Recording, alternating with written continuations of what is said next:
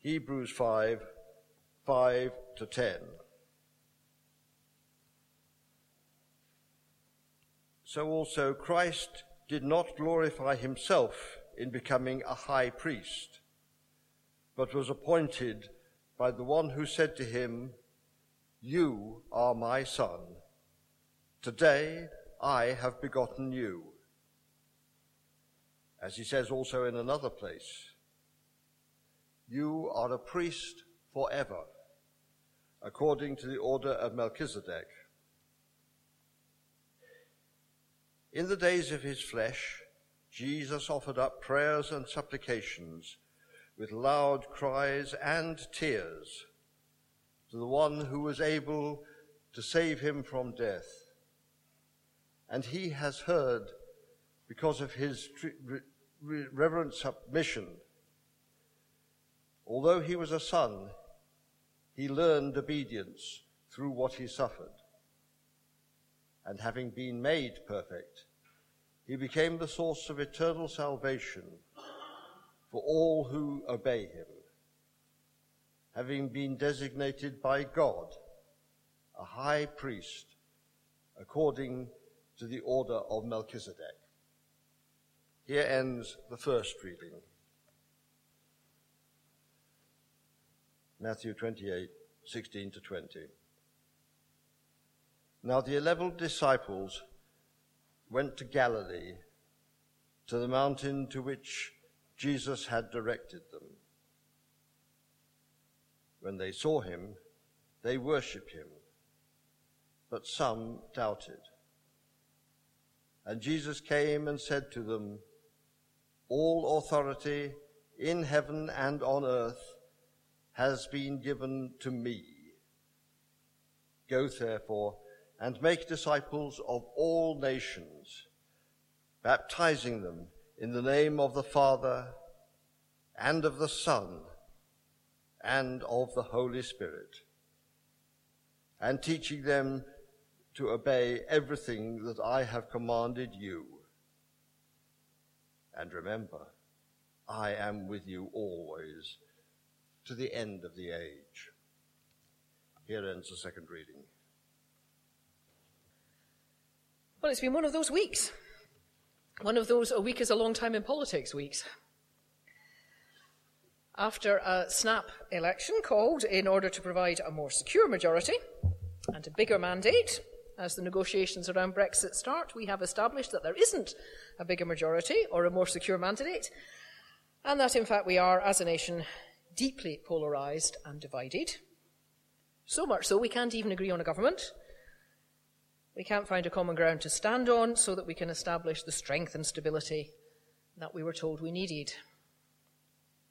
And no matter on which side we voted, it is clear that as it stands, nobody has won.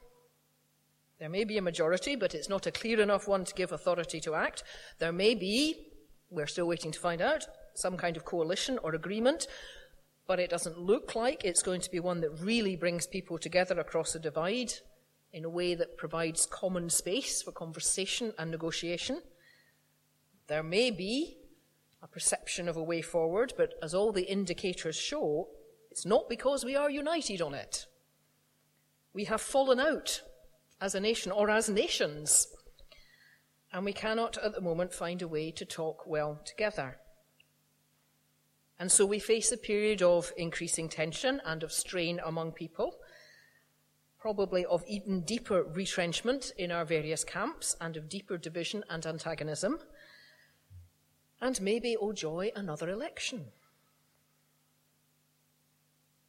And I suggest that this polarisation and division and struggle is given shape by the way that we are having the discussion and the pattern by which we establish authority.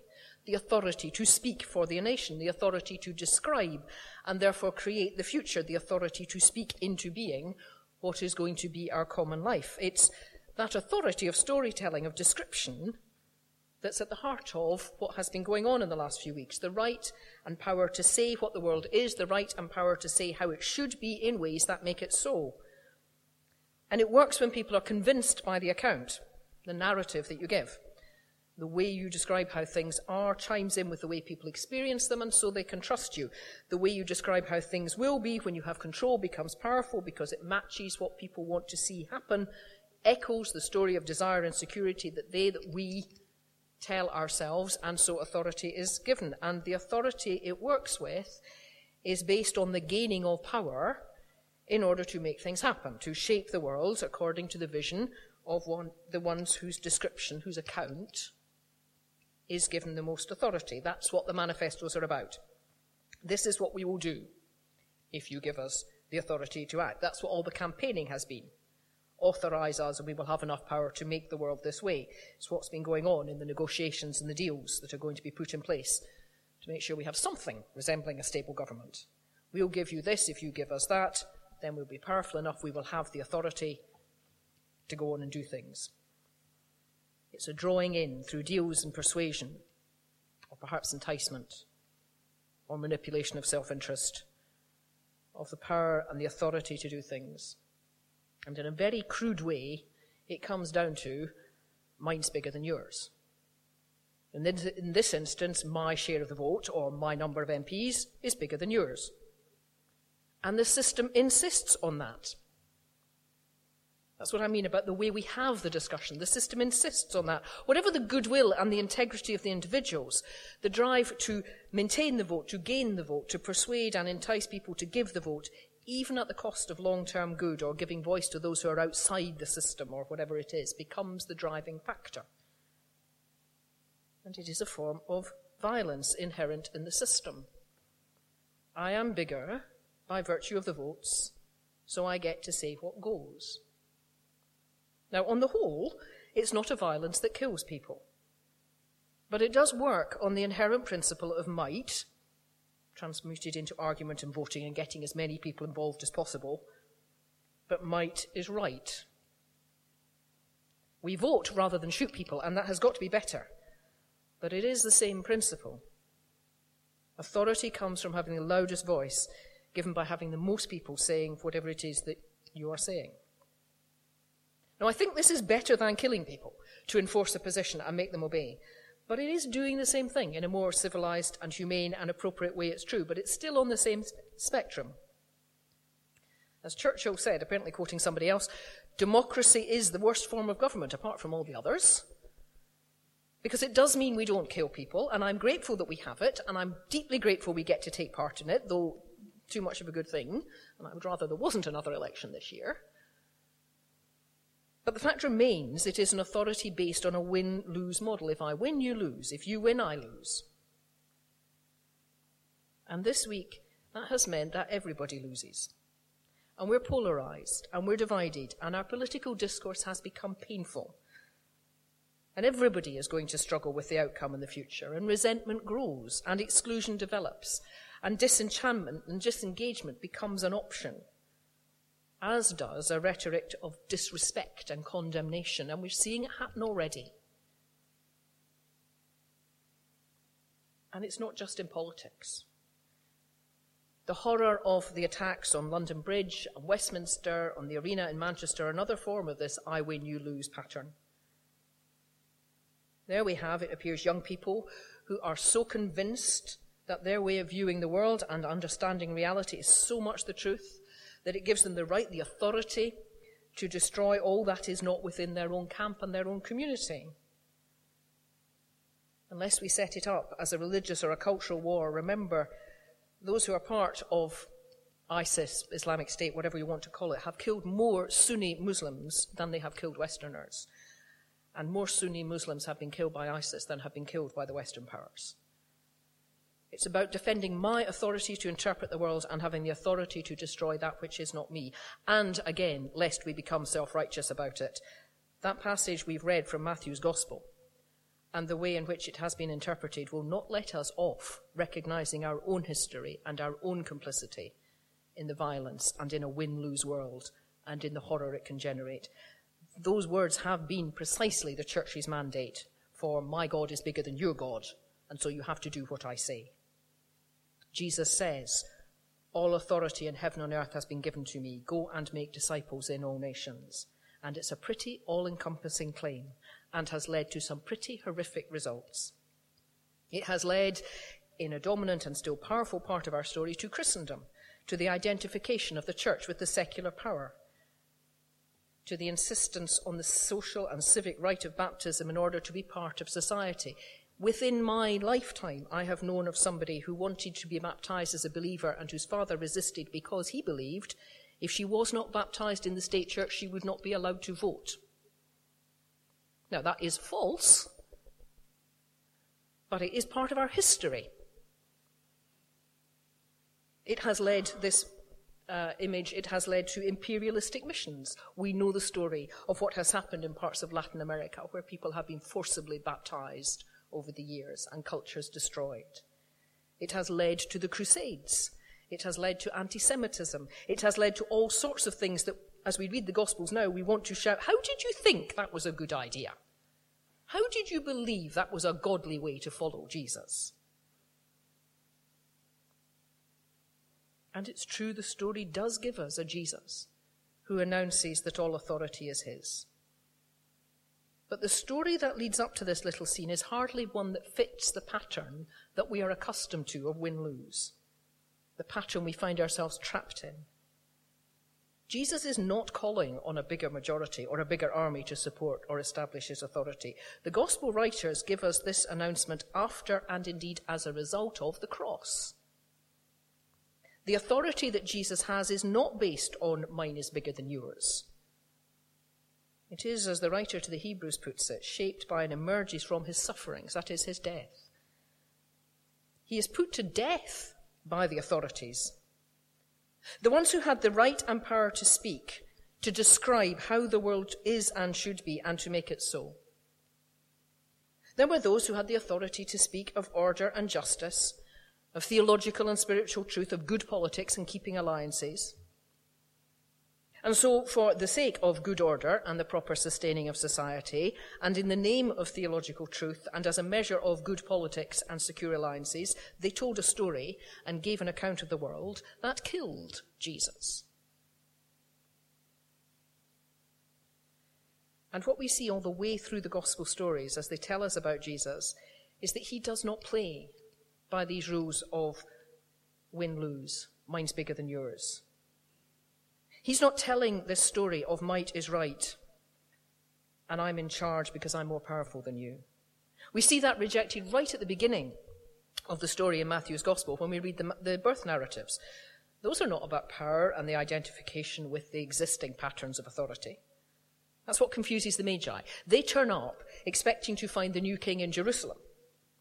And then they have to add on an extra journey and go to Bethlehem, to this obscure and unpowerful birthplace. That's what's going on in the story of the temptations in the desert, when we see Jesus explicitly saying he will not take on and work with the structures as they are. He will not dominate by works of power. He will not manipulate the world to suit himself. He will reject their siren calls, even at cost to himself.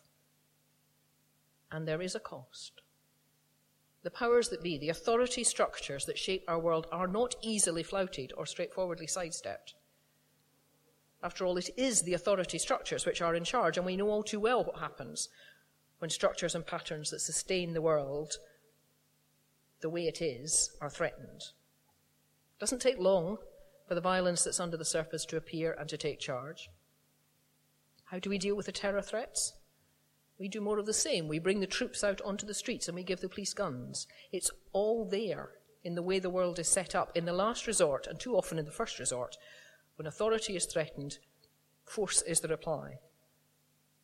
And Jesus is killed. Because he does not take part in these structures, he refuses this authority, he refuses to exercise it, and he refuses to submit to it. He is executed by due process, by those who have the authority to speak the world the way it will be. And this is the ultimate assertion of authority, the right to take away life. Except, of course, it turns out it isn't ultima after all. The resurrection is the literally living affirmation that the authority structures based on violence and might is right are not going to win. They are not ultimate and are not absolute. The life and the love and the grace of God is something quite other and quite different and quite beyond these authority structures. So when Jesus is telling his friends, all authority in heaven and on earth is given to me, it's not my God or even I am biggest and so everyone must submit.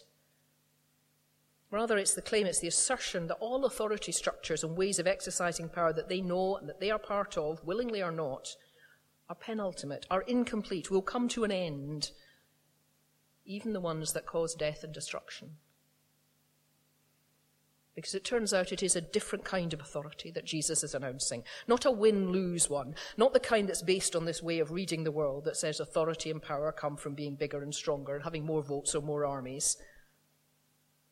The writer to the Hebrews talks about Jesus coming to this perfection, his authority, through what he suffers through his death on the cross and his resurrection, therefore. This death is his facing of the authority structures we know and take for granted, but his resurrection, well, what's that? Is it just a different form of win-lose?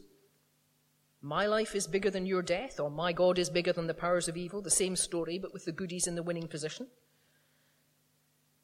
No, what it is something quite different, a different story. The authority of Jesus is not an expression of a kind of transcendent, mine's bigger than yours. It's an expression of the truth that the utter reality of life and love and reconciliation are more real than the penultimate and in the end shadowy things that we know. So in resurrection, death is not defeated or destroyed, it is redeemed and transformed and reconciled. Even death, that last and greatest enemy, is not taken on and ended in the old story of win-lose, but it's taken into the new story and renewed and recreated as an ally and a friend and a part of the whole because it leads into life. The authority of Jesus is to tell the story differently and so change how we live and act and experience. When he has the authority to overcome death, it's not by making it die, but by opening up a wider and deeper and more real life that will encompass it. And that's what's meant by eternal life. A life, a totality of being and loving and encountering that's able to hold and transcend all that would destroy us and make us despair. It's not heaven somewhere beyond the clouds. It's a reality and a capacity to live in that reality here and now and always. When Jesus tells us to love our enemies and to pray for them, it's not so that they become like us, defeated or destroyed through a kind of passive-aggressive power play. It's not using prayer as a weapon. It's about that's just carrying on the same structure. It's about telling and living a new story, and in a world that is polarized and violent, Jesus and those who live the call he gives, which includes us, they're telling and living a different story, one of reconciliation and possibility and renewal. And we call it resurrection. Authority does not have to be win-lose after all. It does not need to be based on mine is bigger than yours, you have to do what I say. Jesus' authority, which he shares with them, with us, is precisely that. It is shared because it is about life and not death, about redemption and not destruction. It's not compromise. It's not lowest common denominator stuff. It's not making deals where in order to get some of what I want, I give you some of what you want, and there remain others who get nothing.